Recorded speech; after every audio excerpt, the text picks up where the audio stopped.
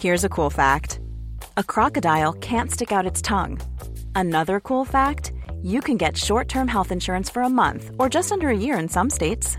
United Healthcare short-term insurance plans are designed for people who are between jobs, coming off their parents' plan, or turning a side hustle into a full-time gig.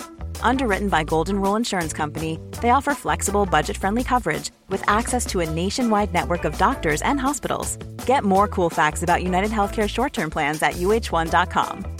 When you make decisions for your company, you look for the no-brainers. And if you have a lot of mailing to do, Stamps.com is the ultimate no-brainer. It streamlines your processes to make your business more efficient, which makes you less busy.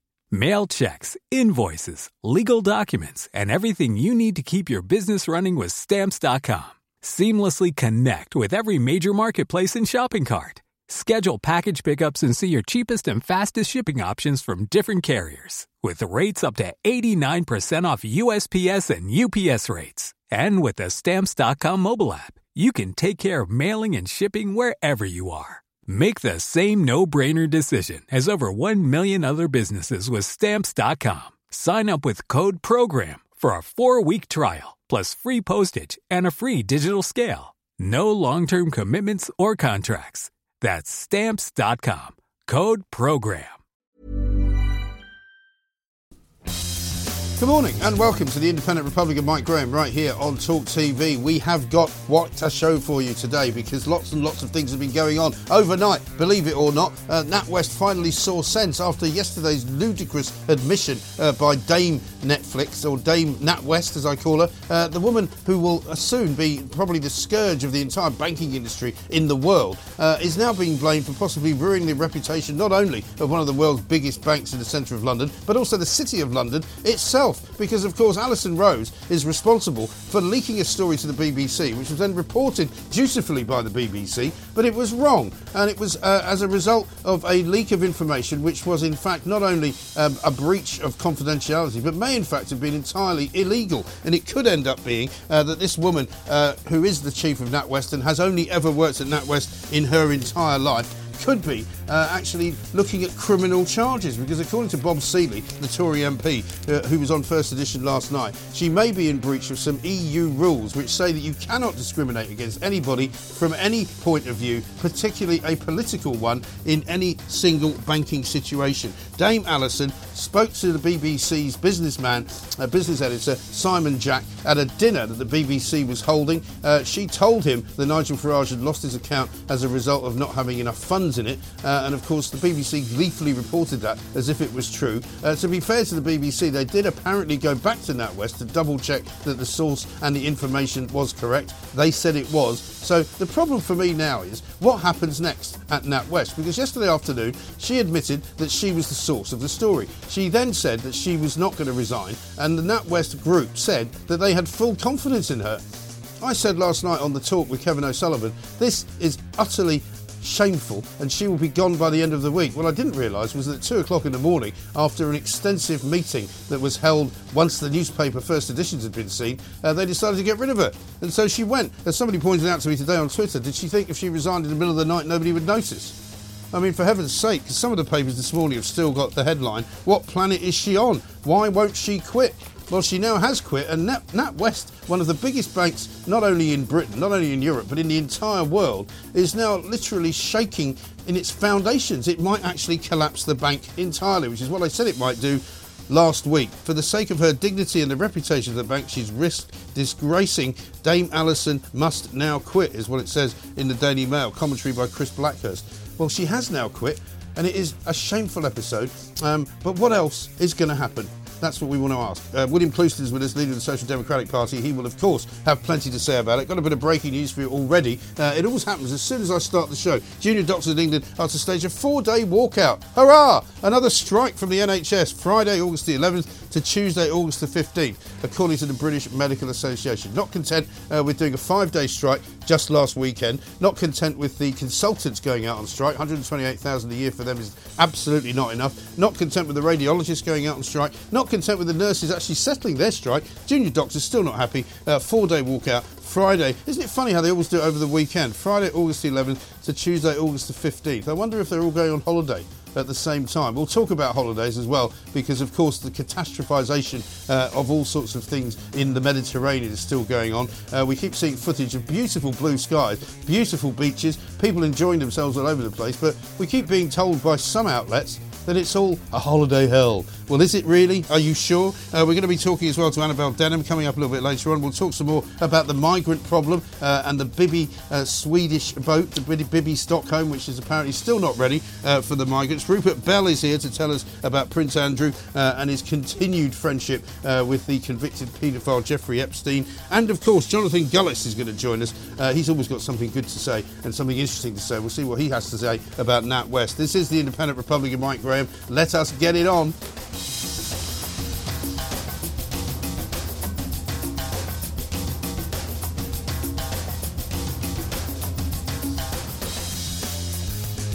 Good morning and welcome to the Independent Republic of Mike Graham. It's Wednesday. I would normally say we've got Prime Minister's questions, but of course we haven't, because that's all up and done for until something like the end of November. They won't be back for many, many months because they've got so much to do. You'd think in the midst of a cost of living crisis, an energy crisis, a health crisis, a banking crisis, they might actually be sitting around doing things. But no.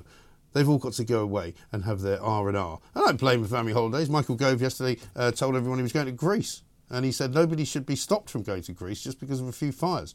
I think I tend to agree with him, actually. But let's say a very good morning to William Clouston, leader of the Social Democratic Party. William, how are you doing?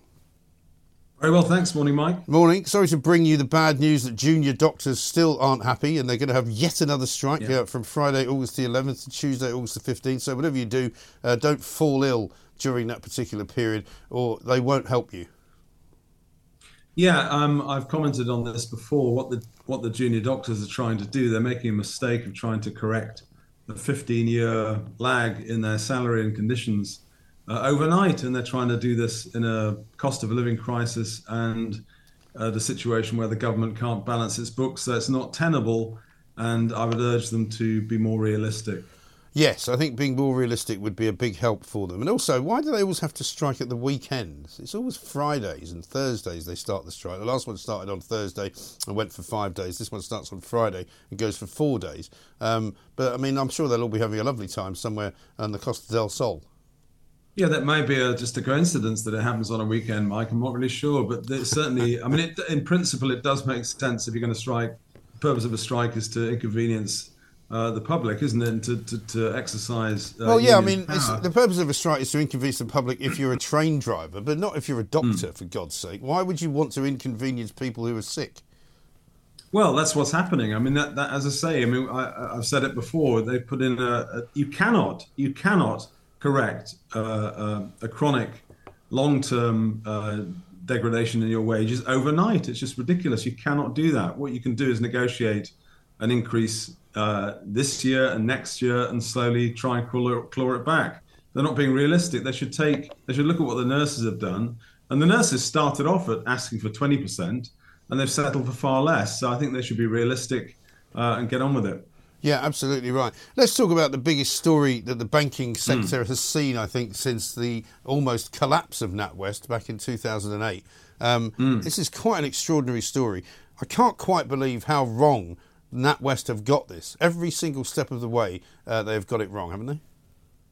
Well, they've certainly got the comms, in inverted commas, wrong, and they've certainly made grave errors by leaking or talking about client information to external actors. That's a mistake, but I would just go further back than that.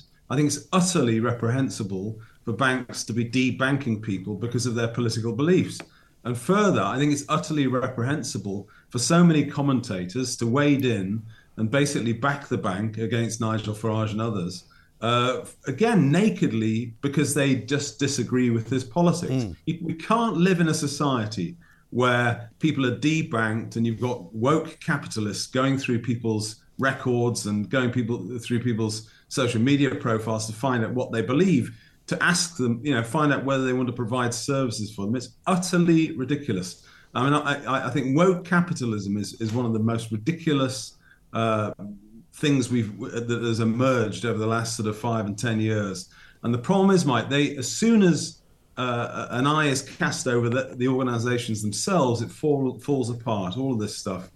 So it doesn't surprise me at all. I tweeted last night, that Alison Rose's position was utterly untenable. Bye, and then a few hours later, of course, she goes. And it's interesting, isn't it, Mike, that the dreaded confirmation that the chairman agreed, backs you is a bit like the football manager's chairman backing the manager, and about 5 hours later she goes. Yeah, except that in the difference, I suppose, between that and football is that usually in football you say we've got you've got the full backing of the owners and all the rest of it, and then normally there's another loss or something, or they lose the next game, and then he's gone. But in this case, I was absolutely aghast yesterday when I saw NatWest's statement that she had admitted being the person who leaked the story to Simon Jack, the BBC business correspondent.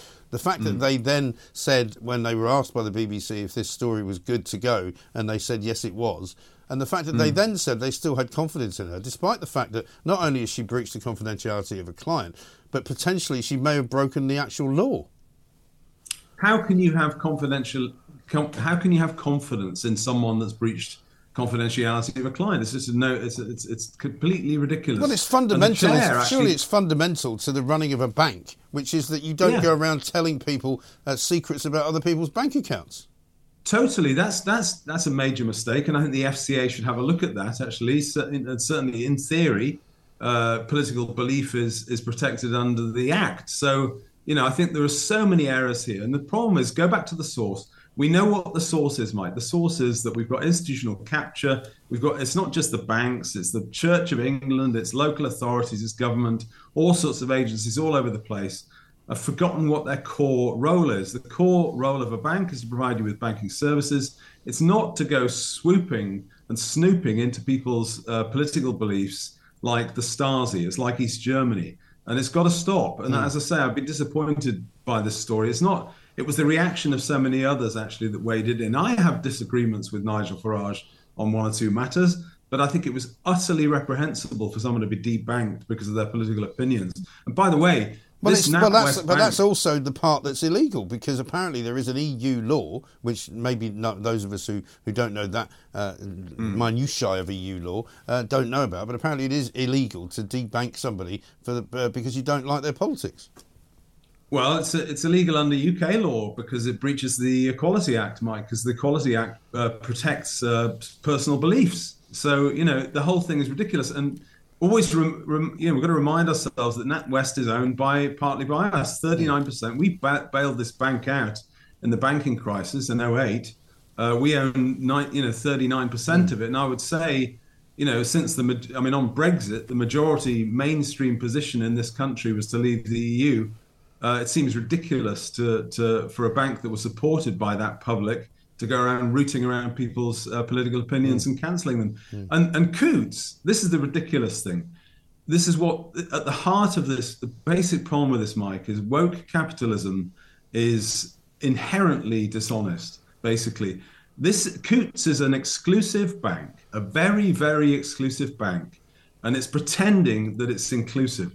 And it ain't inclusive. No. And the ridiculous Coutts reputational risk committee has basically trashed its reputation. Yes, and that was a reputational committee set up entirely and utterly by Dame Alison Rose. It was her committee. And when she said originally, and what I'm mostly perturbed about is the conduct of NatWest throughout this whole investigation, because first of all, they leak a story to the BBC which turns out not to be true. They pretend basically that she had nothing to do with the decision, which is clearly wrong. They pretended as well that she had nothing to do with the committee and that the views of the committee were nothing to do with her, also wrong. They then reveal that basically there has been somebody who has said something to someone, but she puts out a statement apologising to Nigel Farage without mentioning that she's the source. A week later, she then admits to being the source. I mean, the whole thing stinks of complete and utter incompetence and diversionary tactics. That's just normal incompetence. But what I'm really concerned about, for the public's sake, is what is underneath this. What's underneath it? And you only need to look at the various MEPs and other people that were debanked and their families that were debanked because banks didn't like what they were saying. Underneath this, there are probably tens of thousands of people who've had their bank accounts arbitrarily removed. And remember, again, I have differences with Reform UK and Reclaim, but you speak to those parties, they were political parties that found it very, very difficult to get bank accounts. Yeah. That is a ridiculous situation in a democracy. And I think the FCA should look at it. And if necessary, I mean, I know the government acted reasonably quickly, but the Tories, it's on their watch, all this stuff. Yeah. And what they tend to do is react when things go wrong. It'd be nice if they put laws in place to stop this happening in the first place. Well, they're supposed to be putting laws in place, but I'm not sure that they ever will, because at the end of the day, the government says they're going to do an awful lot of things, which they end up not actually doing. But the question a lot of people are asking me is, how much of a payoff will she get? Will she receive some kind of remuneration as a compensation for being fired? I mean, I personally don't think she should, and I think we should have a say in that, given that we own a third of the bank. Well, it's our money, Mike. Yeah. It's our money. And I think this is another scandal that's gone on for years. The remuneration committees, the REMCOMs have upped the salaries of these executives for years and years and years. And you end up earning millions and millions of pounds a year for not doing a very good job, which isn't right. But that's at the heart of it, Mike. This is the whole point. You ask yourself why woke is so popular among, diversity inclusion initiatives are so popular among these large organizations. And I'll tell you why, Mike. It's because it's a very good way of distracting attention away from inequality and, these massive pay rises they get. And let's talk about rainbow flags and rainbow laces this week, and just hopefully you'll ignore the fact that I'm paid £5 million and I don't do a very good job. But shouldn't this then be a wake-up call to the woke, if you will, on the basis that, you can't hide behind, diversity and inclusion. You can't hide behind rainbow flags and gender-neutral toilets. If you don't do your job, you shouldn't be allowed to do it. And they need to get people in. This woman was hired, having only ever worked at NatWest. She's only ever had one job in her life. She went to NatWest when she was in her early 20s after university, and she's never been anywhere else, right? She was appointed, I think in 2019 or 2018, in order to salvage the reputation of the bank, to make it more diverse, to make it more inclusive, to make it less sexist. Nothing to do with banking, everything to do with wokery. Yeah, I mean, this is everywhere, Mike. I mean, it literally is everywhere. Everything is about comms and everything's about posturing.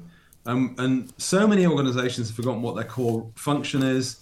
I mean, actually, I follow there's a very large, I won't name it, but there's a very large corporation, a global corporation, which I follow. And if you look at their annual reports, there's a section in it which says political and charitable contributions, nil. And it says nil every single year. And it's a very successful company, and they just carry on doing what they do, and they don't need to get into any of this. Right. I think we should get back to a situation where core functions in government and in these other organizations are the prime order. Absolutely right. More bad news for Alison Rose, even as we speak. She's apparently immediately going to step down from 2 major Downing Street roles. And this again tells you more about the way that the wokeists kind of inveigle their way into every single aspect of our lives. The now former CEO of NatWest apparently was a top advisor to the Energy Efficiency Task Force, which is in the Net Zero department, believe it or not. And she was also a member of the Prime Minister's Business Council.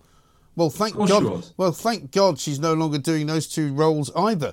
She's stepping down from both of those. Quite right too. More from William Clouston and myself coming next on Talk TV. The Independent Republic of Mike Graham on Talk Radio.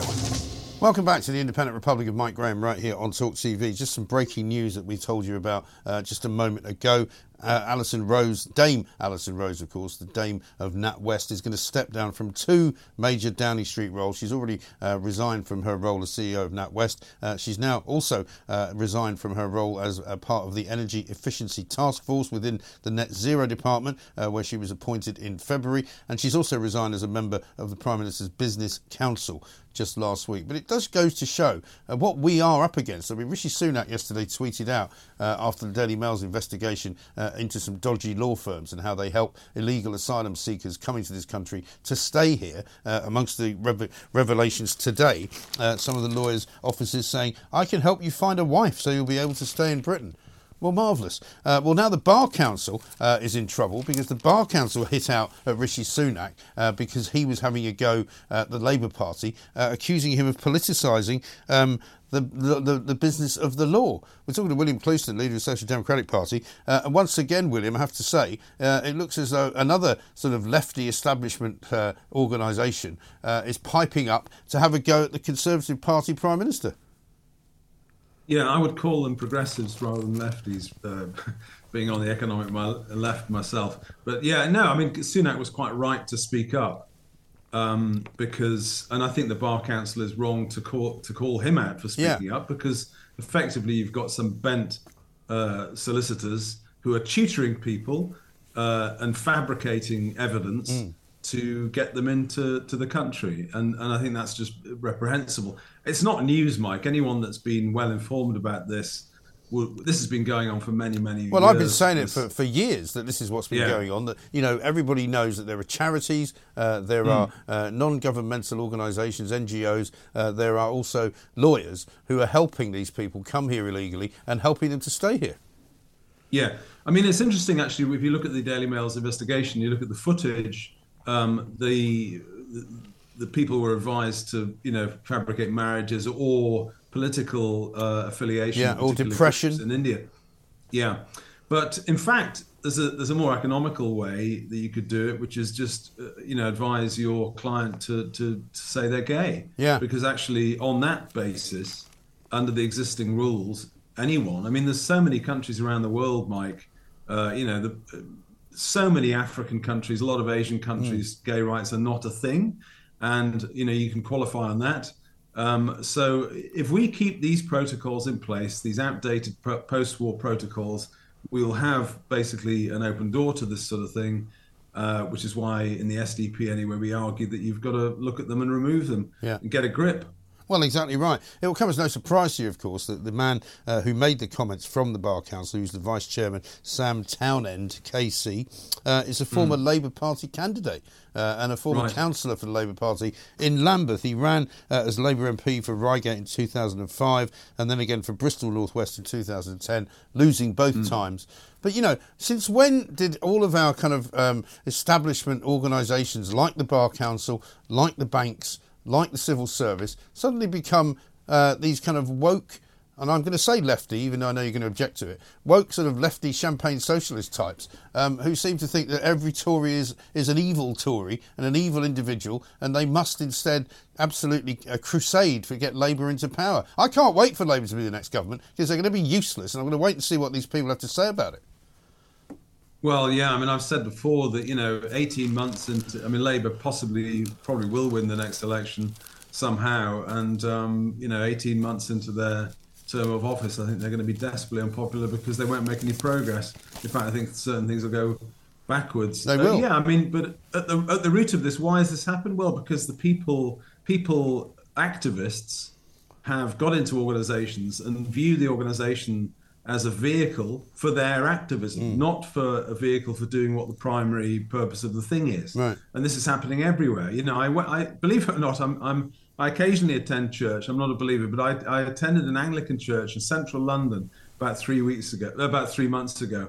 And I couldn't believe what I saw. You might have a sort of form of worship or whatever. No, it was about activism. And I'm not making this up, Mike. At the end of the service, they had a series of announcements about various activities, one of which included where you could pick up your placard to campaign for net zero. I'm not joking. This is, I thought Dear we might. God. Honestly, I'm not making it up. And I said to Rod Little, I mentioned to Rod Little about it, and he said, I'm not surprised at all this is happening. And it was, I'll find another church, Unbelievable. Well, we never got to it, but I should mention before we go this latest NHS ridiculousness, which is the gratitude ponchos. I don't know whether you've seen this in the Telegraph this morning. And a strategic advisor to NHS Horizons has decided this is a great way for people in the NHS to appreciate each other, where they wear these ponchos with things written on them. We sort of had a little joke about it with Kevin O'Sullivan this morning. So I said if we did it around here, people would not be writing very nice things on the poncho. They'd be writing sort of, insults on it, just because that's what we should be doing. But it's pathetic. Just, again, get on with your job, help sick people, make them better. Don't keep congratulating yourself on how brilliant you are. Yeah, when I see stories like that, I always sort of scratch my head and wonder, how did this country win a world war? Contribute to winning a world war? It's unbelievable. it seems to me that the things that mentors should be showing people is fortitude, strength, duty. You know, these are virtues, and instead we're concentrating on writing nice little messages and cheering people up with these sort of gimmicks. And I noticed actually that this one didn't last very long. But remember, Mike, at the root of this, taxpayers are paying for this nonsense. Of course they are. Absolutely disgraceful. William, great to talk to you as ever. William Clouston, leader of the Social Democratic Party there, with some wise words. Tony in Liverpool says, Nigel Farage should seek an apology from Sir Chris Bryant for abusing parliamentary privilege to tell lies. Well, that's another apology we could be looking forward to. There's been a lot of apologies this week, not least from NatWest, not least from Coots, not least from the BBC. We're not going to apologise for anything because we don't get things that wrong. This is Talk TV. On the app, on your smart speaker, Talk Radio and Talk TV. Welcome back to the Independent Republic of Mike Graham. This is, of course, Talk TV, the place to be for the truth, the whole truth, and nothing but the truth. Rod says this, Mike, Dame Rose no longer advises the government, so our left-leaning government is hiring leftist advisors to help form and run government policy. This is so serious, I can't believe you guys aren't calling this out. Well, what do you think we're doing? We just have called it out. It's a huge indictment and revelation as to our political reality. Oh, my God, says Rod. Well, this is exactly what I'm saying. You know, there is a department for net zero, which shouldn't exist in the first place, certainly shouldn't exist in any Conservative government. Rishi Sunak yesterday suggested that he might be moving a little bit further away from the net zero targets than he was doing perhaps when he became Prime Minister. But by all means, be absolutely and utterly flabbergasted, but don't be too flabbergasted because this is how the establishment works. They get these people in, then they suddenly get another job in a Quango. They get paid another $200,000 for doing 1 day a week at that. It's a whole racket that they're running. And what we now know is that the establishment in this country is not Conservative, is not right-leaning. It's entirely champagne socialists all the way. This woman lives in Highgate, one of the most expensive parts of London. She's no longer the boss at NatWest. She's resigned. But she shouldn't be the only one. And I think what we need is a root and branch clear out of all of these organisations which are clearly honeycombed with Remainers, with leftists, with people who don't like the ordinary working men and women of this country. It's an absolute disgrace. And just to add insult to injury and to pour petrol on the fire, let's talk now about a solicitor by the name of Rashid Khan. He's from a company called Rashid and Rashid. Here he is talking on a secret camera about how to get into this country illegally.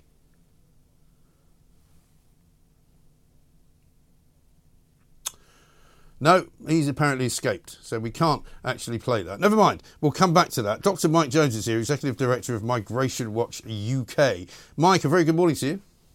Good morning, Mike. Thanks very much for joining us. Shocking revelations yesterday in the Daily Mail, picked up on by Rishi Sunak and by Suella Braverman. It now looks as though the second instalment is actually worse than the first, because we've got them now saying today, advising people on how we can find you a wife so that you can stay in this country, no matter what the government and the Home Office want to do. Yeah, it's one of the most shocking cases I've read about in recent years. Essentially, you have, shysters, rogue solicitors perverting the course of justice and pocketing huge sums of cash in the process by concocting bogus asylum claims. And, it's diabolical. But as you said, previously, Mike, the writing has been on the wall for a while. In 2020, we had the Malik and Malik case. This solicitor's firm filed a number of bogus asylum claims. They were fined, but they still operate as a law firm. James Hanratty, a former immigration judge, and he's very sympathetic to the plight of asylum seekers. But even Hanratty said, he came across appellants who had clearly been coached by solicitors to, lie about their nationality, their age, sexual orientation. Yeah. This is big business. It's a racket, and clearly it's more widespread than what we previously thought. Yeah, I mean, I wasn't that surprised when I saw the story. I was shocked at the sort of nature of what they were, how far they were going to break the law. But let's go have a look. I think we now have the clip. This is Rashid Khan, a solicitor from Rashid and Rashid, who basically is telling an undercover reporter from the Daily Mail about how they should make up a problem that he may face in his home country of India. It's the case we're going to put for him the human right application on the basis of the family in this country plus asylum. Asylum. Because he entered illegally in this country. So there's a story आई ना तेरे ज़हन च कितना तो ये अंदर खालिस्तानी है कि नहीं खालिस्तानी तो नहीं प्रॉब्लम ही आते वो थे पॉलिटिकल आके नहीं कोई पॉलिटिकल नहीं कोई भी अपना बस काम करने वाला है बाहर ये तो है कहेंगे उन्होंने तेनों. So that's the idea. If you haven't got a good story, make one up. If you're not able to allege that you can come here legally, just concoct a reason why you can't be sent home. And in a way, as much as these people are despicable for ripping the country off, I'm also slightly sort of surprised, shall we say, that the Home Office is so gullible. You know, because it seems to me that all you have to say to them is, well, I'm gay and I can't go home because I'll get killed. And they go, oh, OK, then here's a house in Slough for you. Well, I agree. And one of the solicitors was recorded as describing Suella Braverman as dumb. Yeah. But, you know, sort of paradoxically, they claimed that their firm had a good reputation with the Home Office. So there's, you know, sort of Janus-faced nature to this. Mm. But in that clip that you just showed, they're referring to a Sikh separatist movement, the Khalistani movement.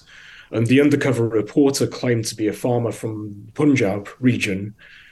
And it wasn't just one solicitor. Several of these solicitors gave the same false narrative. They said, you know, you've got to be a victim of political oppression. You support the Sikh separatist movement. You've been oppressed by the Indian authorities, and this is how we're going to get you asylum. And what that suggests to me is that these lawyers are skilled in concocting these false claims, and they know how to fine-tune the narrative to get an economic migrant an asylum status. Right. And the interesting thing as well here is that if they are charging all of this money, who's paying for that? Where are they getting the fees from? Because presumably some of these migrants won't always be in a position to pay £10,000 to get into the country illegally. So who's paying it? I mean, historically, a lot of these cases have been paid for by legal aid. Right. So obviously, it's the British taxpayer. So you come to this country illegally. You find that you can't stay because your story isn't good enough. You go to a dodgy lawyer, get legal aid, and the lawyer gets rich, and you get to stay. Yeah, it's perverse incentives, and as you say, you know, unbelievable. These rogue lawyers living the life of Riley. They have multi-million-pound properties. They have property portfolios. They drive flash cars. They send their kids to elite private schools, and yet they're profiting off, you know, sort of unscrupulous and bogus claims. It's a complete racket. Yeah, it really is. And I mean, we're told that some of the lawyers in these undercover videos have since been fired. But I mean, I don't understand whether or not they've been disbarred. There's no information on that. So there's nothing to stop them really setting up shop somewhere else, is it? Well, we don't have enough information at the moment. But what I will say, Mike, is that the laws are too lax at the moment. I mean, an immigrant can actually go to prison for making a false asylum claim, for giving false information to the authorities. A rogue solicitor can be struck off, but they can't actually face criminal prosecution. Right. And I think that's got to change. Well, it has. And if I were the Home Office, I'd be going back through these law firms' cases to see precisely who they represented and to see whether those people actually should be revisited, perhaps, and re-examined and reinvestigated. Well, I mean, the Daily Mail has actually written a follow-up article to this, and one of the rogue lawyers, I believe he's called Mr. VP Ling Joffe. Oh, yes. I mean, he represented many clients previously, and judges described the cases as, strange. I mean, I've got a note here from somebody on Twitter who says Rashid and Rashid have recently opened new offices right by South Wimbledon Station. They have 4 commercial units on the high street and they openly advertise asylum claims in their windows. They should lose their licence. They are fleecing us taxpayers. I mean, it shouldn't be possible to set up a law firm and exist purely and simply on legal aid money and make yourself rich on it. Oh, I absolutely agree. I mean, it's perverting the course of justice. It's a racket. It imposes a cost on the British taxpayer, and it just undermines the integrity of the asylum system. And it's just one part of a system that just is so hopelessly broken that I don't know whether they can even fix it. Because what we know is there are 170,000 cases, a backlog in this country of people who have come here who are claiming asylum. Now, it may well be that all of them should be rejected. But even if they are rejected, there's no possible way at the moment for them to be sent anywhere. Yeah, I mean, there's a legalistic culture of litigation in the UK. I mean, much of this emerged from the passing of the Human Rights Act in 1998, which enshrined the European Convention of Human Rights into British law. Obviously, we've been members of the Council of Europe before that, and therefore subject to the European Court of Human Rights. But chickens come home to roost, and there's a legal architecture that allows rogue lawyers to flourish and to pervert the course of justice. Yeah. The Tory party have been in power for a very long time. They've had opportunity after opportunity to change this, but they haven't gone down that avenue. Well, if anything, it's got worse. The asylum system used to work a lot better before this latest kind of 13 years of Tory rule. They were deporting far more people under the Tony Blair government than they are now. Well, yeah, I mean, immigration officers used to have a lot of power prior to the sort of late 1990s. They were entrusted with making these decisions. And, these are very serious people, well-trained. They could detect a bogus case through interviews.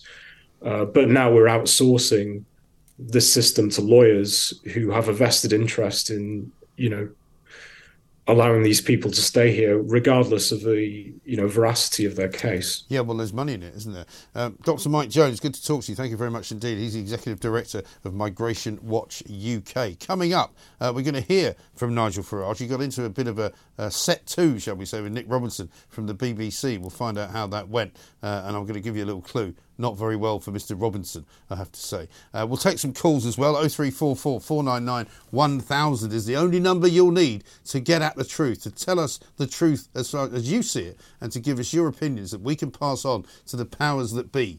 This is Talk TV. Welcome back to the Independent Republic of Mike Graham right here on Talk TV. Alexis in Stratford says, "Hi Mike, the lawyers are not bogus. They are legitimate licensed solicitors who should be investigated for fraud and deliberately and knowingly lying to the court. They should be prosecuted and struck off." I couldn't actually agree more. Chris in Horsham says, "By 10 p.m. today, I fully expect to see Nigel Farage announced as the new chair of NatWest. It's a funny old world." It's very true, actually. Alan says, "I agree 100% with Mike Graham's comments this morning. Ray, the Today programme and the BBC in general. The list of BBC presenters that I loathe grows day by day, and my extortionate TV licence fee pays to make these people wealthy." Well, when you see the ridiculous list of highly paid members of the BBC, including, of course, Hugh Edwards, who was the fourth highest paid when his name came out in that story just a few weeks ago. But the numbers of people who are making sort of 300,000 plus, who are simply newsreaders. I mean, they're terribly condescending, and they occasionally speak with words that they've made up all by themselves without reading a script. But by the way, they would not get that kind of money in any other broadcasting organisation because they're not very good, for want of a better word, and that is the problem for the BBC. And the other problem for the BBC is that they now believe that they are in some way activists. Look at the climate editor, the guy who flew off to Alicante to check and to see whether the weather was as hot as he was saying it was. When he found out it wasn't, he went somewhere else. Look at the state of the business editor, Simon Jack, who's told by the CEO of NatWest a story which turns out not to be true, and he publishes it anyway, and then takes 2 weeks to apologise in a very mealy-mouthed and pompous way. I mean, look at the story from the World Cup, the Women's World Cup, where a World Service reporter thought it was a great idea to ask a footballer, a woman, playing for Morocco, whether any of the team were gay. despite the fact that if they were, they would probably be arrested because it's illegal to be gay in Morocco. Extraordinary. The number of blunders the BBC makes 1 week after the next is enough to shut down most organisations. But they're all being paid very well. They're all getting on with it. And in fact, they're getting paid even more each year because, of course, they get commensurately given pay rises because it's almost a public sector organisation. Extraordinary stuff. 0344 499 1000. Maroy says this: good morning, Mike. Terrific show. Great work. At great risk of having my bank account closed, can I ask if it is only a fantastic coincidence that all these shyster immigration lawyers are immigrants or descendants of immigrants themselves? Well, it's a good question, Roy. In fact, some people have said that if these people who are running this scam are in fact immigration lawyers who have immigrated here from elsewhere, then maybe they should be deported as well. If you want to come here and commit crime, we've got enough criminals homegrown, thanks very much indeed. If you want to come from another country and commit crime, you can hop off and go back from whence you came, is what I would say.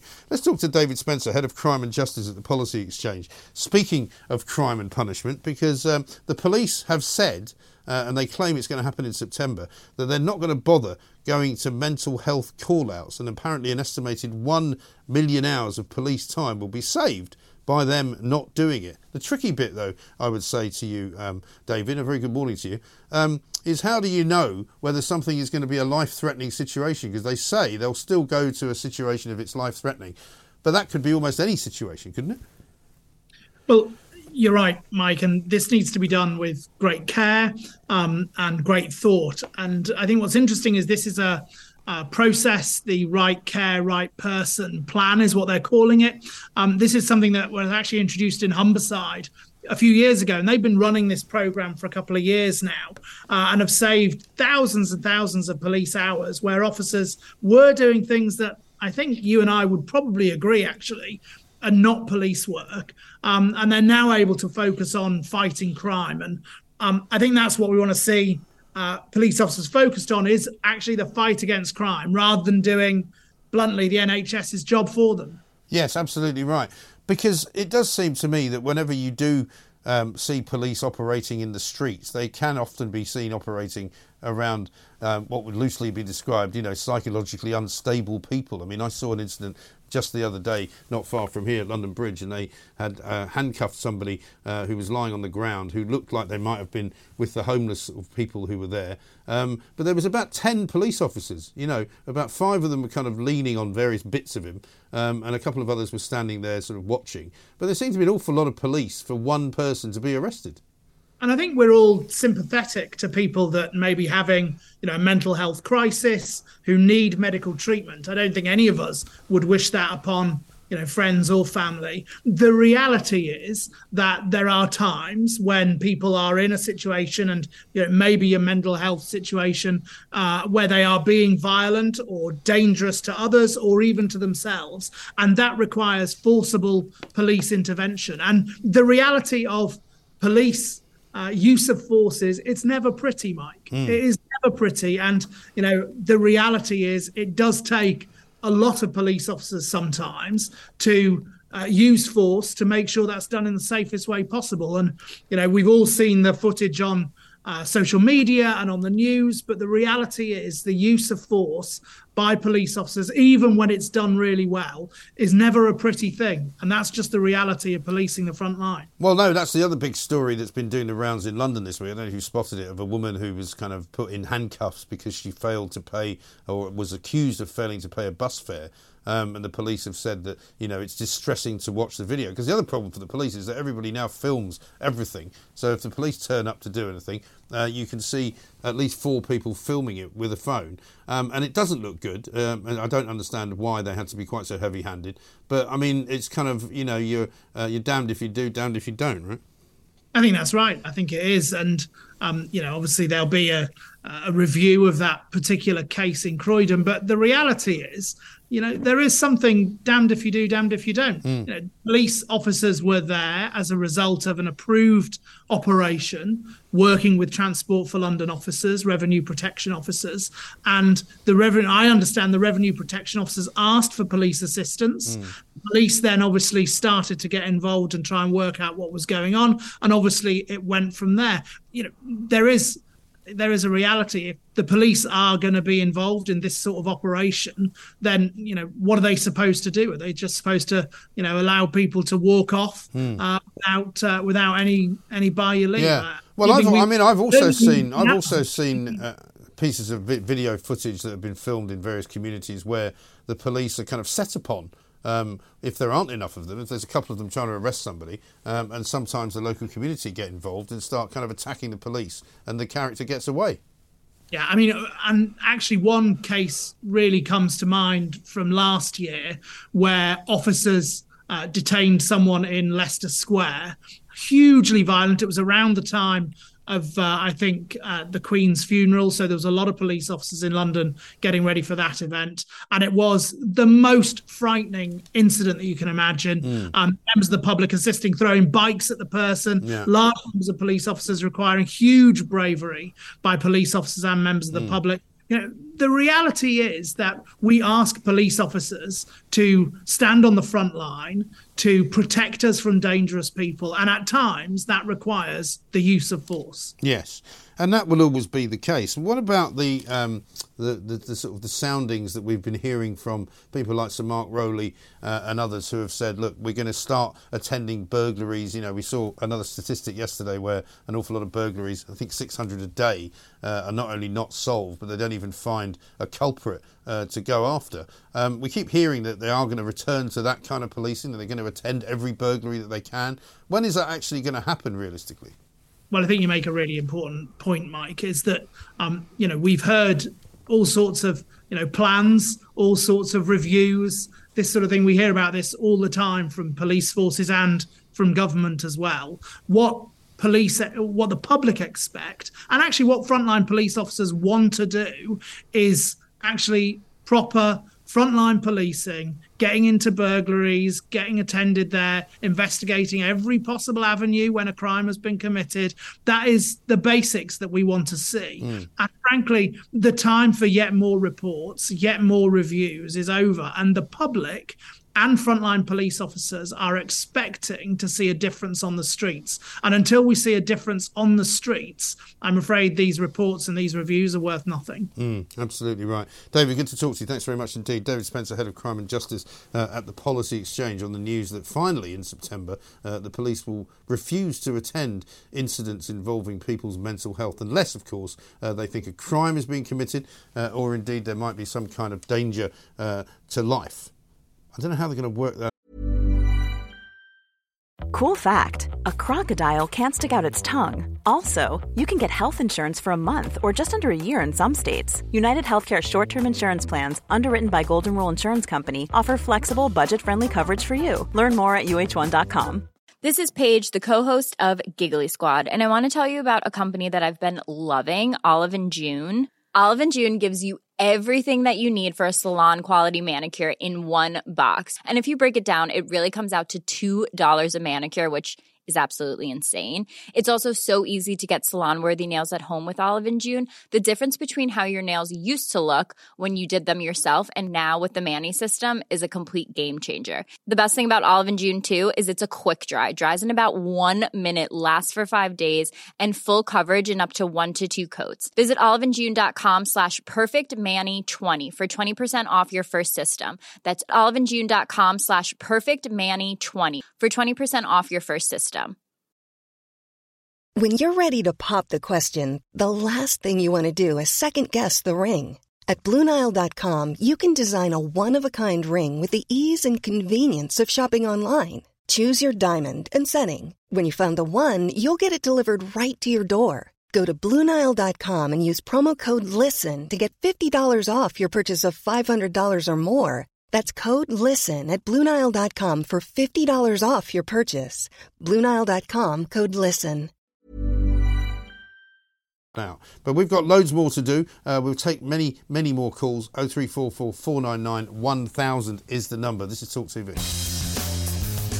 Good afternoon and welcome back to the Independent Republic of Mike Graham right here on Talk TV. Quite a pleasant day out there today. It was a little cool as I came out of the house, but the sun is shining and it's not too windy.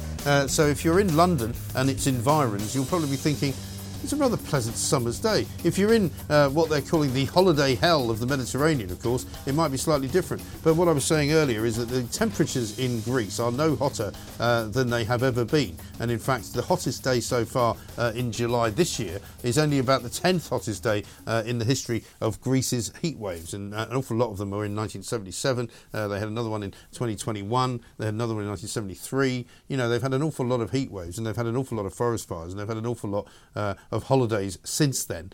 So we'll keep you updated, of course, on all of that. Coming up, we're going to continue our conversations about the state of the NatWest banking institution, NatWest Bank Group. Currently, the shares still down about 3%, just over 3%, trading at the lowest and in the FTSE 100 at the moment as a result of all of the shenanigans that are going on.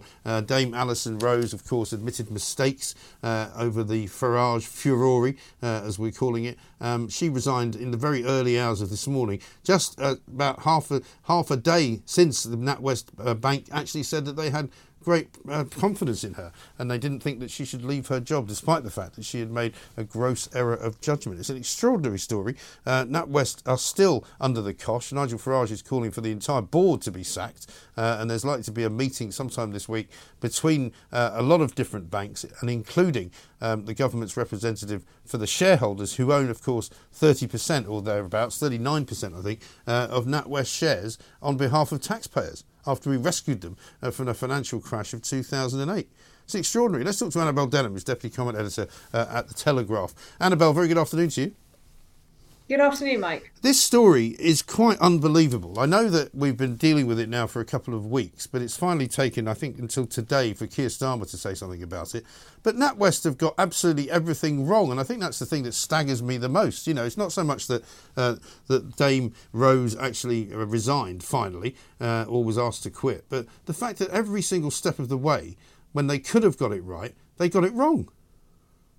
That's right. I think banks, I'm afraid, Mike, have a pretty long history of terrible PR. It certainly goes back to the global financial crisis. And I think one of the ways in which they tried to deal with that was this focus on things like ESG and D&I, and essentially trying to become ideological entities rather than financial ones in some attempt to restore their reputations. But of course, all that has done is led us to the situation that we are currently in. And I don't think, it's necessarily going to be limited to NatWest. I think the resignation of Alison Rose as CEO of the bank throws up as many questions as it answers. How wide does this go? How many people have been affected by this? We know, of course, about Nigel Farage because he is, such a public person with a big profile who is able to raise awareness. But how many other people have been debanked on account of views that they hold that are probably quite mainstream, but are viewed by some people working at banks as bigoted? So I think, there needs to be some kind of thorough investigation into all of this, led by the government, which actually does provide, I think, a rare political opportunity for Rishi Sunak. He needs to get out there now, really make it clear to the British public that this is not acceptable. It's not something the Conservative Party are going to stand for, that they're going to review the legislation that was brought in that led us into this situation, and to make absolutely clear that people cannot be financially excluded in this way on account of views that they might hold. No, exactly right. But also there's sort of insidiousness about all of it as well, in the way that the wokists have kind of inveigled their way into positions of power. I mean, we heard this morning that she was also a member of some committee in the net zero department of the government. She was an advisor to Downing Street in that capacity, and in another capacity to Rishi Sunak in some other role. And, suddenly you think to yourself, well, this woman was put in charge of NatWest not because of her alacrity and her brilliance at banking, but because she was vowing to make it less sexist and more inclusive. And, they've taken their eye off the ball to such an extent that they've forgotten what they're supposed to actually do for a living. That's absolutely right. It's so pervasive now, Mike. After Alison Rose was appointed the first female chief executive of RBS in 2019, she announced that tackling climate change would be a central pillar of her leadership. Yeah. Not, trying to maximise returns for shareholders, do the best that she possibly could for her clients, but actually focus, almost relentlessly on issues like climate change. And I think this is, not exclusive to banking, far from it. I think woke corporations up and down the country now. In fact, we have them across the West, where things like having a social purpose, governance, diversity, inclusion, all of these sorts of issues are being made primary at the expense of actually making a profit. And, it was the great economist Milton Friedman who came up with the Friedman doctrine, which holds that the social responsibility of business is to increase its profit. And in doing so, businesses are bringing social purpose, and that is really what they ought to be focusing on now, rather than becoming so fixated on all of these other areas. Now, I have to say that the government needs to be held to account for this as well, because a lot of the time businesses are responding to the regulatory frameworks in which they operate, where they are ranked and judged according to how well they perform in areas like diversity and all of these sort of arm's length bodies that have developed over the last few years that are incentivizing this kind of behavior. And we need a complete correction now. And I suppose one hope that we can have from this NatWest saga is that it finally brings one about. But, we've got to ask, how it is that they've been captured like this by woke ideologies. We need to ask, why it was that the board was supporting Alison Rose until very recently. What about the Coutts board as opposed to the NatWest board? Because Coutts is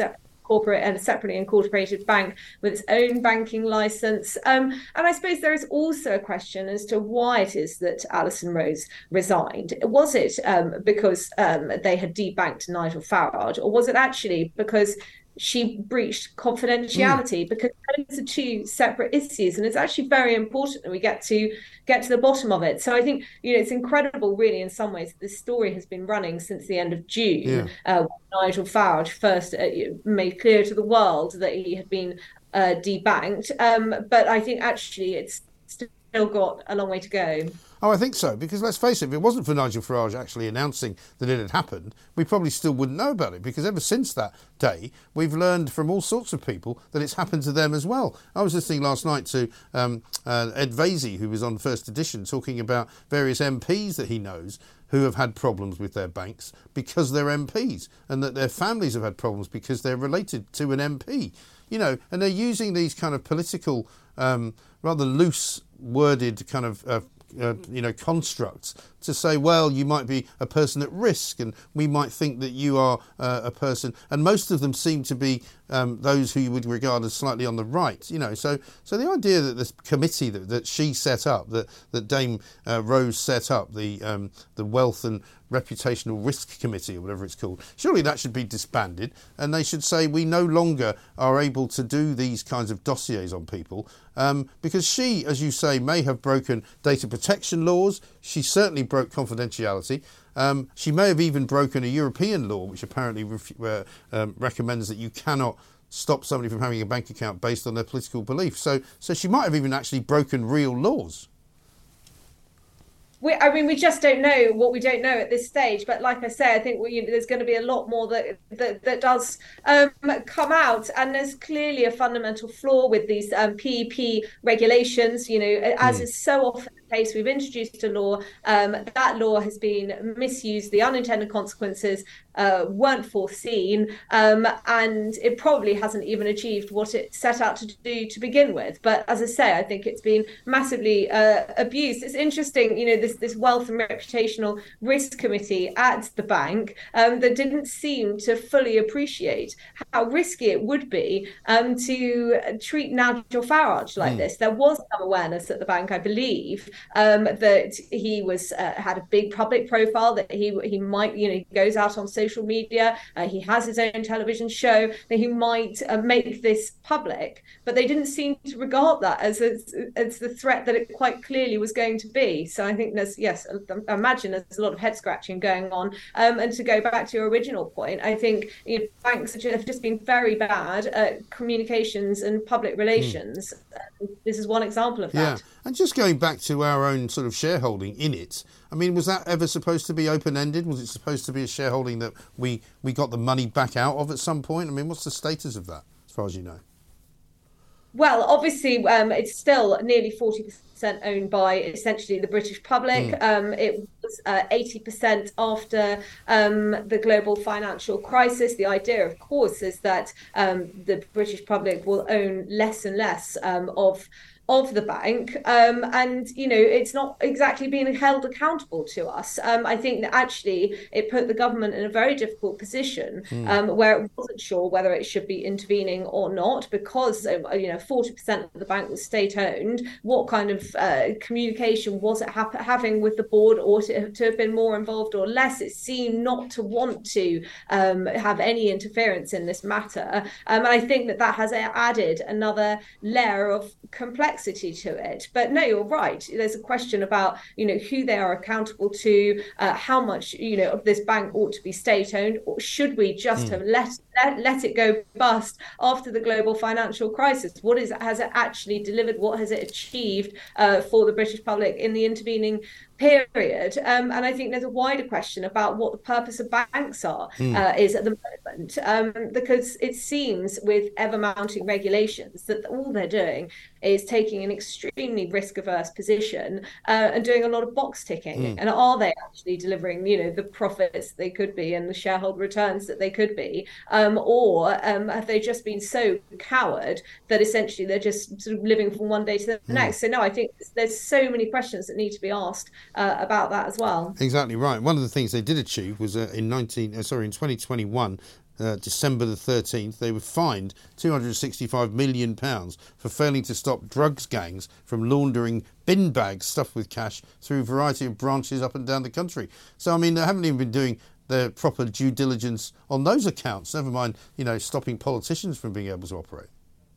No, that's right. And it's all this money laundering regulations, it's KYC, know your customer, know your client regulations, a lot of which we've inherited from the US, but that feeds into these PEP regulations. And, like I say, they just don't seem to be being enforced where they should be. They're not acting as a significant enough deterrent. So we do get examples of massive money laundering or fraud. And yet it's also at the same time being abused by certain staff who are working within these sorts of institutions and have maybe are setting the terms of contracts and see an opportunity in which they are able to debank or stop somebody from being a customer if that person does not hold the views that they deem to be appropriate, the right views. And this is just an absolutely massive problem now that we have in the British economy, and we wonder why it is that we've got very low growth, why we've got very low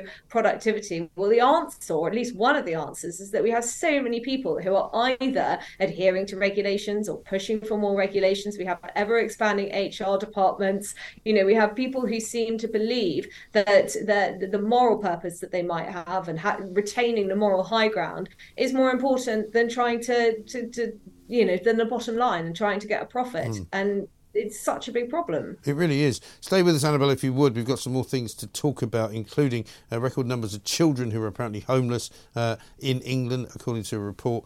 And what about the rise of the net zero backlash and how that's going to go, particularly in business? This is Talk TV. The Independent Republic of Mike Graham on Talk Radio. Nationwide, by your side, Talk Radio and Talk TV. Welcome back to the Independent Republic of Mike Graham. We're talking to Annabelle Denham, Deputy Comment Editor of The Telegraph. An interesting piece in the paper today from Daniel Hannan, Annabelle, and we'll get to the homeless children in England in a moment. But he's written a piece in which he says Britain is now a poor nation. This is the number one issue we face. What does he mean by that?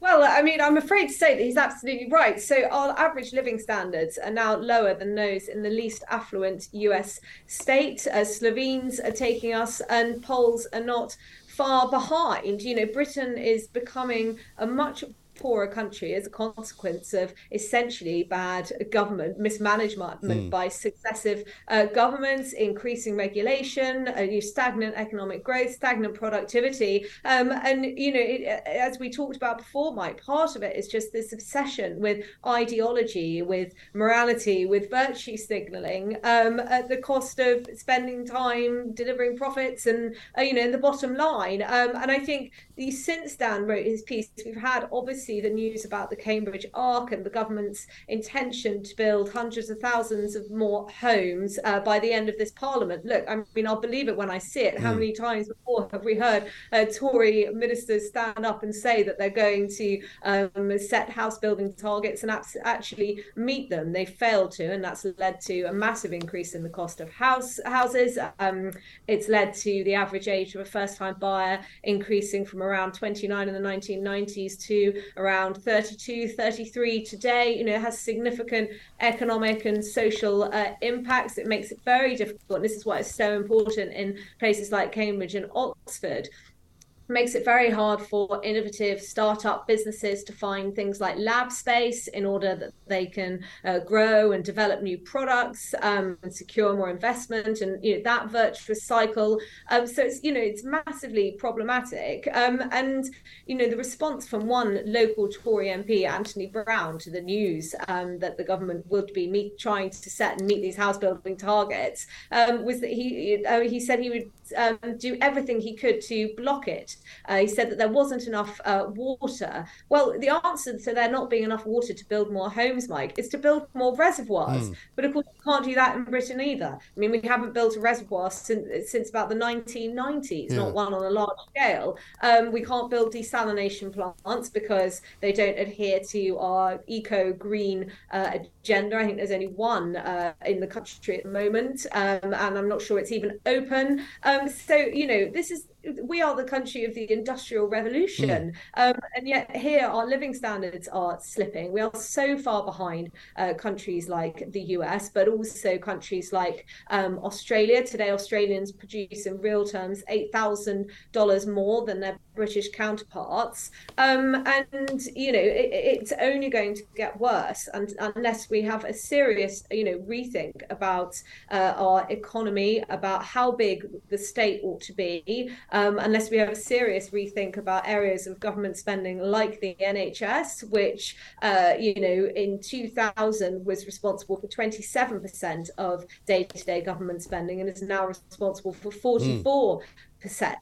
Unless we drop the fixation with things like net zero, it's all very well having a plan to decarbonise, but why do we need an arbitrary target by 2050? We don't. And having one is guaranteed to mean that it's centrally planned, that it's costly, that we end up with socialist measures and things like the SNP insisting that perhaps homes are going to have a heat pump in order to be sold, total invasion of property rights. So, there are so many problems that may be introduced with the best of intentions, but are actually leading to essentially lower living standards for people in Britain than compared with other Western or developed nations. Yes. Yeah, because interestingly, he makes a comparison with the United States, in which he says basically, if Britain was a state in America, it would be bottom of the league table of states in terms of its wealth, in terms of its economy. And he talks about Douglas Carswell, a guy that we both know, who moved to Mississippi to open up a think tank, who found actually there was a higher standard of living in Mississippi, which is the worst ranking state in the nation, than there is here. And I mean, I can't believe quite what you've just said. I know that it's true, but it seems extraordinary, doesn't it, that the government is spending so much money on the NHS, and yet the NHS has actually got substantially worse since they've been giving it more money. The government has never been bigger. They've never spent more public money on things, and yet there is a sense in this country that nothing works.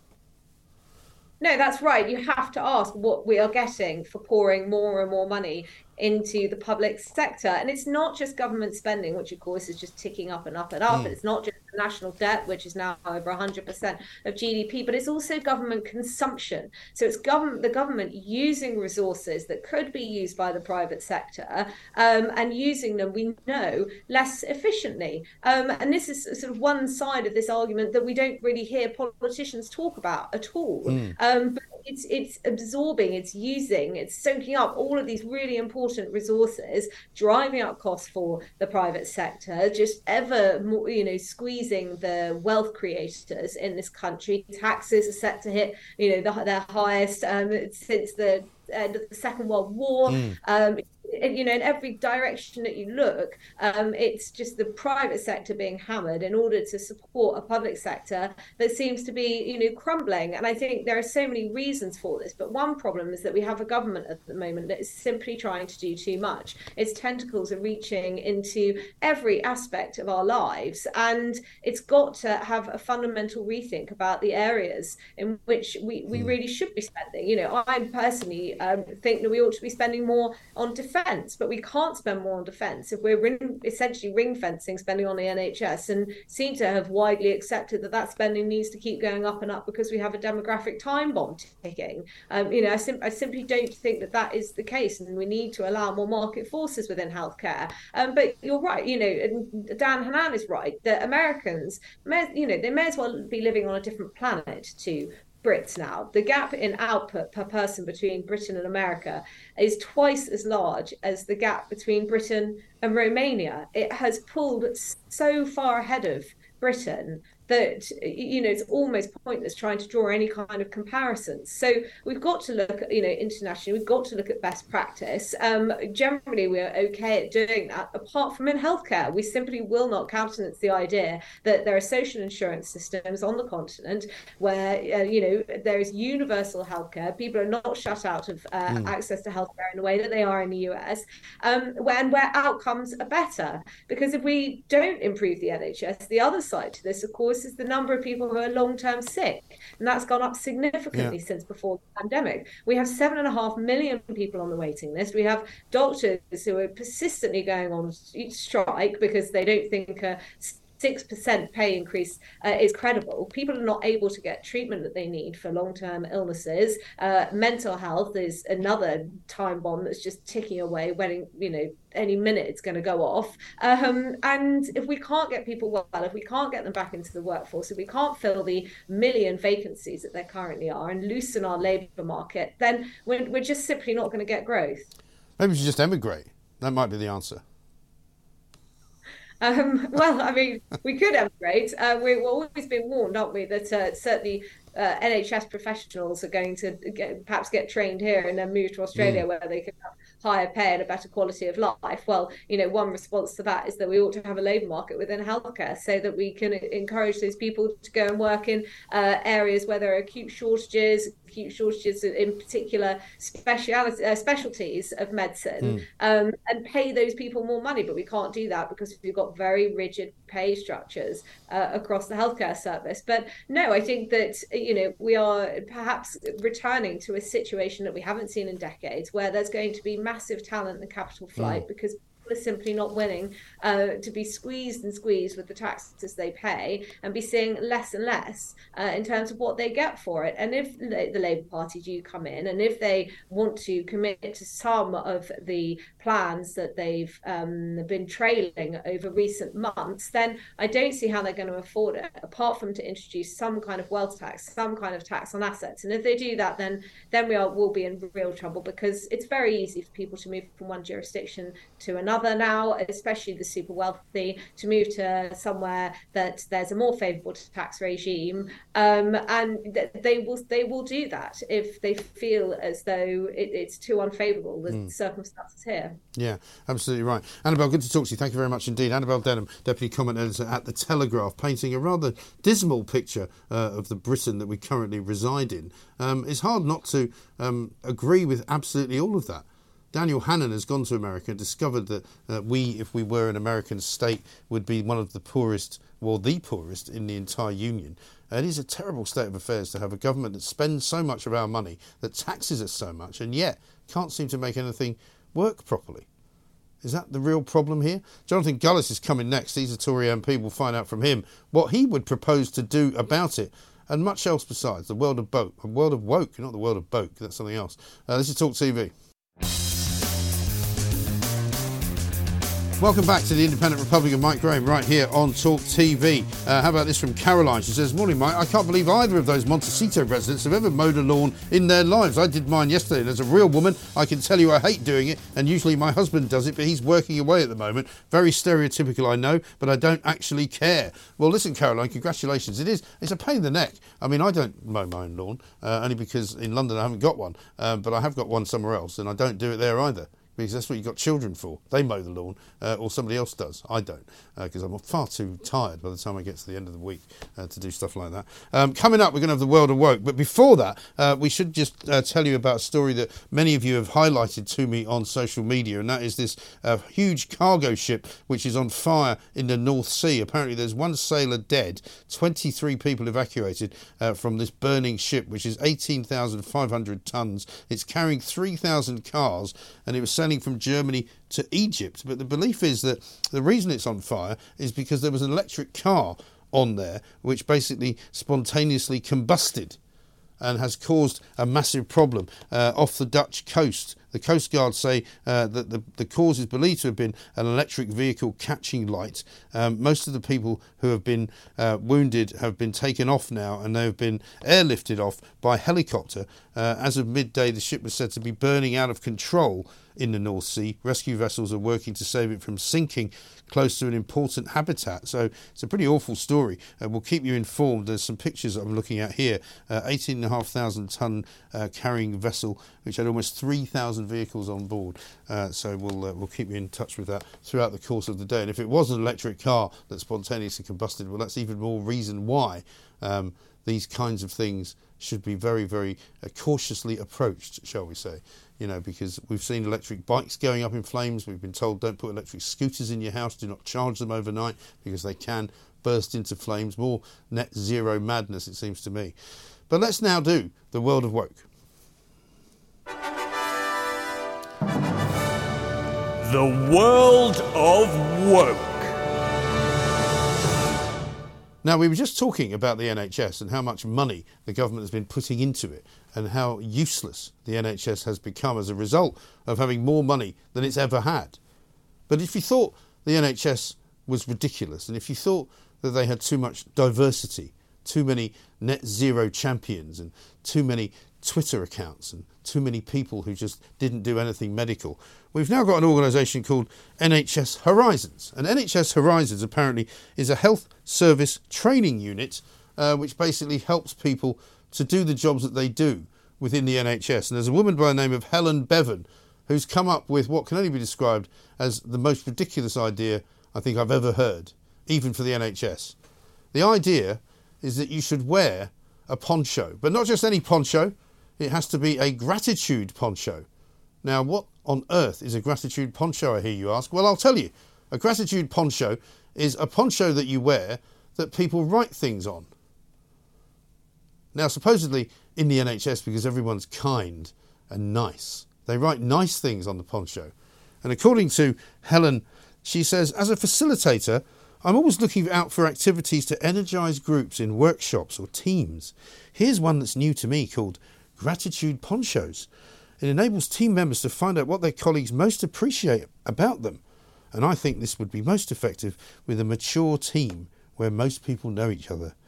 So basically, the true essence of a gratitude poncho is that you write things on somebody's poncho like, you're my hero, and you're brilliant, and thank you, and God bless you. Well, that may not be allowed because it's got a reference to God. But I mean, it really is. People draw apparently smiley faces on them. Sometimes even a tear or two. And this, of course, is all supposed to raise awareness for your friends that you work with. And it's supposed to make sure that you are loved in your work. Well, why don't you just get on with doing the job instead of wearing a gratitude poncho? I said to Kevin O'Sullivan this morning that if he put one on, or I did, people might write some things which weren't quite so nice. You never know. But you've got to be honest, haven't you? No point in having a gratitude poncho if you're not going to be honest. But these are the most ridiculous things that clog up the NHS. It's why the NHS doesn't work, because everybody's so busy going around trying to make sure they all appreciate each other. I mean, it really is quite extraordinary and ridiculous, and more infantilisation of people. If you work in the NHS, just do your job, right? That's the World of Woke.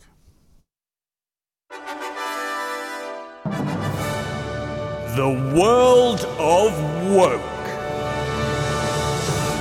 Rod says this, Mike, how many woke banking executives are now clearing the hard drives of incriminating files held on customers with the wrong view? Well, I'll tell you what, we're going to talk to somebody now that Coots probably thinks has got the wrong view. Jonathan Gullis, MP for Stoke-on-Trent North. Jonathan, a very good afternoon to you. Hey, good to see you, Mike. I'm still recovering from the gratitude poncho. I just, if you don't laugh, you'll cry, right? It really is. I mean, it's astonishing. It's any wonder, that these priorities of the NHS are all bleeding wrong, But I mean, I suppose we've got to talk about the NatWest situation. Hard to believe that a banking organisation which is internationally renowned and supposedly knows what it's doing could make this many mistakes in such a short period of time, isn't it? I mean, I'm flabbergasted, to be perfectly honest with you, Mike, about how serious the breach has been here. And the fact that we had the CEO basically confess to having privately given away the details of Nigel Farage's bank account, which then turned out to also be a complete lie, is just truly shocking. And I'm someone who's been a NatWest customer my entire life from when I was a teenager. I opened up my first bank account and I called for Dame Alison to have to go because I lost confidence in her. I also think the board, quite frankly, needs to also go, having been willing to prop her up potentially after obviously realising that it was just too untenable within 4 hours of them trying to pretend that they could get through this. It's just absolutely shocking and abhorrent, and it actually just goes to show that when people complain that there are institutions, the establishment, people like you and I, say these things, Mike, and we get derided on Twitter for pushing some sort of culture war, but actually what we have here is proof that the elite establishments are literally trying to censor or trying to silence or trying to ostracize people who don't hold the views that they deem, because they think there's some sort of morality police, the views that they deem to be socially acceptable to Twitter, without realising that Twitter is not representative of our United Kingdom. No, exactly right. And even more shocking than the decision last night by NatWest to keep her, because that, as I say, was the sort of final ignominy for me, for her to admit to something which could technically actually be a breach of the law, never mind a breach of confidentiality. She might have broken all sorts of data protection laws, she might have broken some other European law apparently, but even more shocking was that she's apparently been an advisor in Downing Street on the Net Zero Climate Change Committee, and also as some other kind of committee sitting in with Rishi Sunak. So what we now learn is that these places of sort of, the lefty establishment, as I would call them, which I didn't think was going to include banks, have got their fingers into all sorts of pies and are helping governments to make decisions.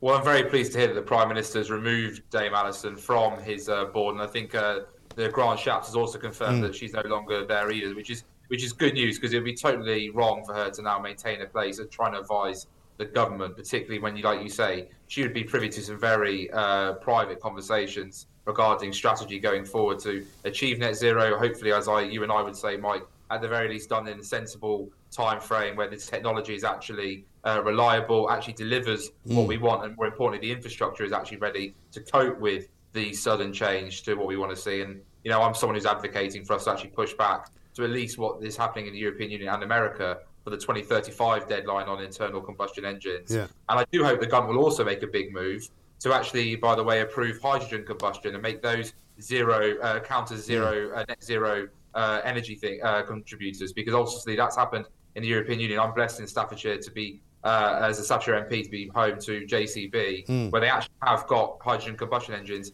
in their diggers, in their tractors on sites right now. So that would be a big boost for UK productivity and for UK manufacturing, most importantly. But yeah, you are right. The establishment here is just, to read the stuff, because Nigel is a Brexiteer, because Nigel is friends with Novak Djokovic. I mean, what on earth is going on? Who does it matter to a bank who you're friends with? At the end of the day, as long as you meet all the requirements, you legally obviously are putting money into your account, and you're legally doing everything within the law set out as a customer, then the bank should too follow the law as well. What on earth do they think they're doing? Exactly right. But also we've now been told by other banking groups, including Barclays and HSBC and Lloyds, that they will, if somebody complains about you, check out what your social media profile is and the sorts of things you might say on Twitter or Facebook or wherever.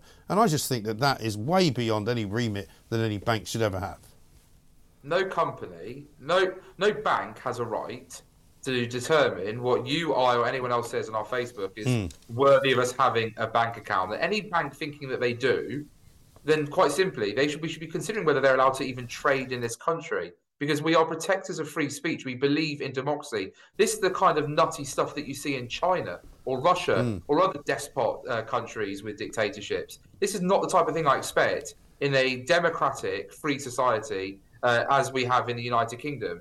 And I think it's completely abhorrent that a bank is determined because they don't like your views on certain issues. And like you say, Mike, I'm sure you and I are probably in the firing line at some stage here for having views, which doesn't please Twitter, but actually... Yeah, listen, I mean, I'm like you. Like Stoke-on-Trent. Every day when I go into my bank account, I expect to be blocked from getting into it, because I just figure that how come they haven't got round to me yet? But apparently an awful lot of MPs who I would consider to be moderate MPs have had these problems, and their families have had problems because they're MPs. Well, exactly, and I think what's really been shocking, some of the stories where grandchildren of Nigel Lawson have even been having issues. I mean, what on earth is going on here? And what I was really disappointed about today, to be honest with you, Mike, was Nick Thomas-Symonds, the Labour Shadow Minister, going on the media round earlier this morning, was on the side of the banks, was on the side of Dame Allison, was saying that she was somehow, a victim of some sort of campaign by the Prime Minister, the Chancellor and Conservative members of Parliament. So instead of siding with the actual facts based in reality and the fact that Dame Allison herself had accepted her culpability in the behaviour, they were siding. And it's taken now Keir Starmer 2 hours later to perform another Labour flip-flop to come out and say now he does side with obviously the fact that Dame Allison should have resigned and that he feels sorry for Nigel Farage. I mean, it's just embarrassing for the Labour Party, a day when all politicians from across the political divide should be united and call this stuff out, because believe me, if it can happen to Nigel Farage, it can happen to anyone in the Labour Party as well. Well, this is it. And I mean, it's the first time Keir Starmer said anything about it. It's taken him 3 weeks to utter anything at all. And it's all a bit sort of mealy-mouthed. Let's just talk, before we let you go, Jonathan, about this ridiculous scandal surrounding some of these immigration law firms and how people supposedly who have been now fired, but nothing else seems to have happened to them, charging 10,000 quid to fake asylum claims, all on the British taxpayer, legal aid funded, getting people to live here and to lie about their circumstances in order to do so. I mean, surely people should be getting prosecuted here, shouldn't they? Well, Mike, how many times have you and I said that there are lefty do-gooder lawyers gaming the system to help these bogus asylum claims? And how many times have we been told, particularly by the Labour Party politicians in the Houses of Parliament, this is just a scare tactic, there's no facts whatsoever to say about it, and then yet here we are. The truth is that this type of stuff is going on. These people should be barred from practicing law. They should indeed be facing the law. They've assisted clients in lying to the government about asylum claims, so they should obviously face the full force of the law and perhaps be put on a flight to Rwanda themselves, ultimately, in order to, if they really want to understand what it's like, then they can experience the travel over there. But ultimately, and also, what annoys me is Labour Party yet again coming out, Mike, saying that Stephen Kinnock, whose ego is so massive, it's amazing he fits in the House of Parliament. But he's out there saying, Labour has got a plan. We're going to process people quicker. How does processing people... Well, there's no point to that. I mean, they keep saying, we're going to process people in France. You go, well, that's fine. So then they'll still come illegally if you say that they can't come. Exactly. You've got to stop them from coming by other means, it seems to me. But also, what about the Bar Council having a go at Rishi Sunak for bringing what they say is politics into the debate?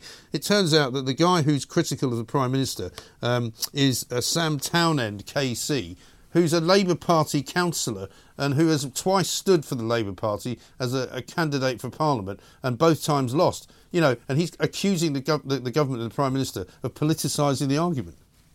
Well, isn't it ironic that when Keir Starmer was trying to make some abhorrent claims about Rishi Sunak not wanting to lock up child abusers, these are the same people who stayed silent. In fact, they said it was fair game. And then when Rishi Sunak rightly points out that Labour voted over 72 times to block the illegal migration bill, have no plan to actually stop the boats, are quite happy and have been arguing in the past for free movement, as Keir Starmer was so desperate for by wanting a second referendum and saying he would campaign for Remain. The fact that these people, like you say, the Bar Council, now suddenly trying to virtue signal and say, isn't it nasty that Rishi points out facts, is absolutely laughable. And the fact they're trying to use the branding of the organisation to hide their own party political intent here is also abhorrent and shocking. And instead of getting their knickers in a twist, they should actually just realise that they're on the wrong side of the British people. The fact that 61% of people think immigration to this country is too high. They should perhaps realise that the Prime Minister is trying to do all he can. It's lefty lawyer do-gooders like that fella that you mentioned, I've forgotten his name, but hopefully we'll never have to remember it anyway, should actually get out of the way and allow the government to enact the policies that the British people elected it to do, which was to take back control of our laws and our borders. I think it's utterly shameful, and he's obviously a serial loser when he keeps running for Parliament. So I'm sure if he comes and runs in places like North Staffordshire, and he tries to tell everyone that we should let everyone in and process people quicker. I'm sure he'll be 3 for 3 when it comes to getting a sack. He must be one of the most unpopular people in Britain. I mean, he runs as a Labour candidate in Bristol and not winning. You kind of go, sorry? How did that happen? You know, they need to find another one. But anyway, Jonathan, great to see you. Thank you very much indeed. Jonathan Gullis, MP for Stoke-on-Trent North. A proper constituency where people elect people like Jonathan Gullis, a man who knows what he's talking about, and a man who should be also on one of the blacklists at Coutts, no doubt. But he doesn't have a Coutts bank account. He's got NatWest one. 0344 499 1000. Graham says this: if you work in the NHS and have been or are on strike for more money and believe the NHS is underfunded, then take your gratitude poncho off, give your head a wobble, get back to work and do your job. Across the UK, online and on DAB, the Independent Republic of Mike Graham on Talk Radio. So if you enjoyed that, be sure to catch the whole show 10 to 1, Monday to Friday on Talk Radio, via DAB, online or via the Talk Radio app. If you have an opinion on the stories we cover, we'd love to hear from you. Call us 0344 499 1000 or tweet at Talk Radio during the show to have your say. The Independent Republic of Mike Graham on Talk Radio.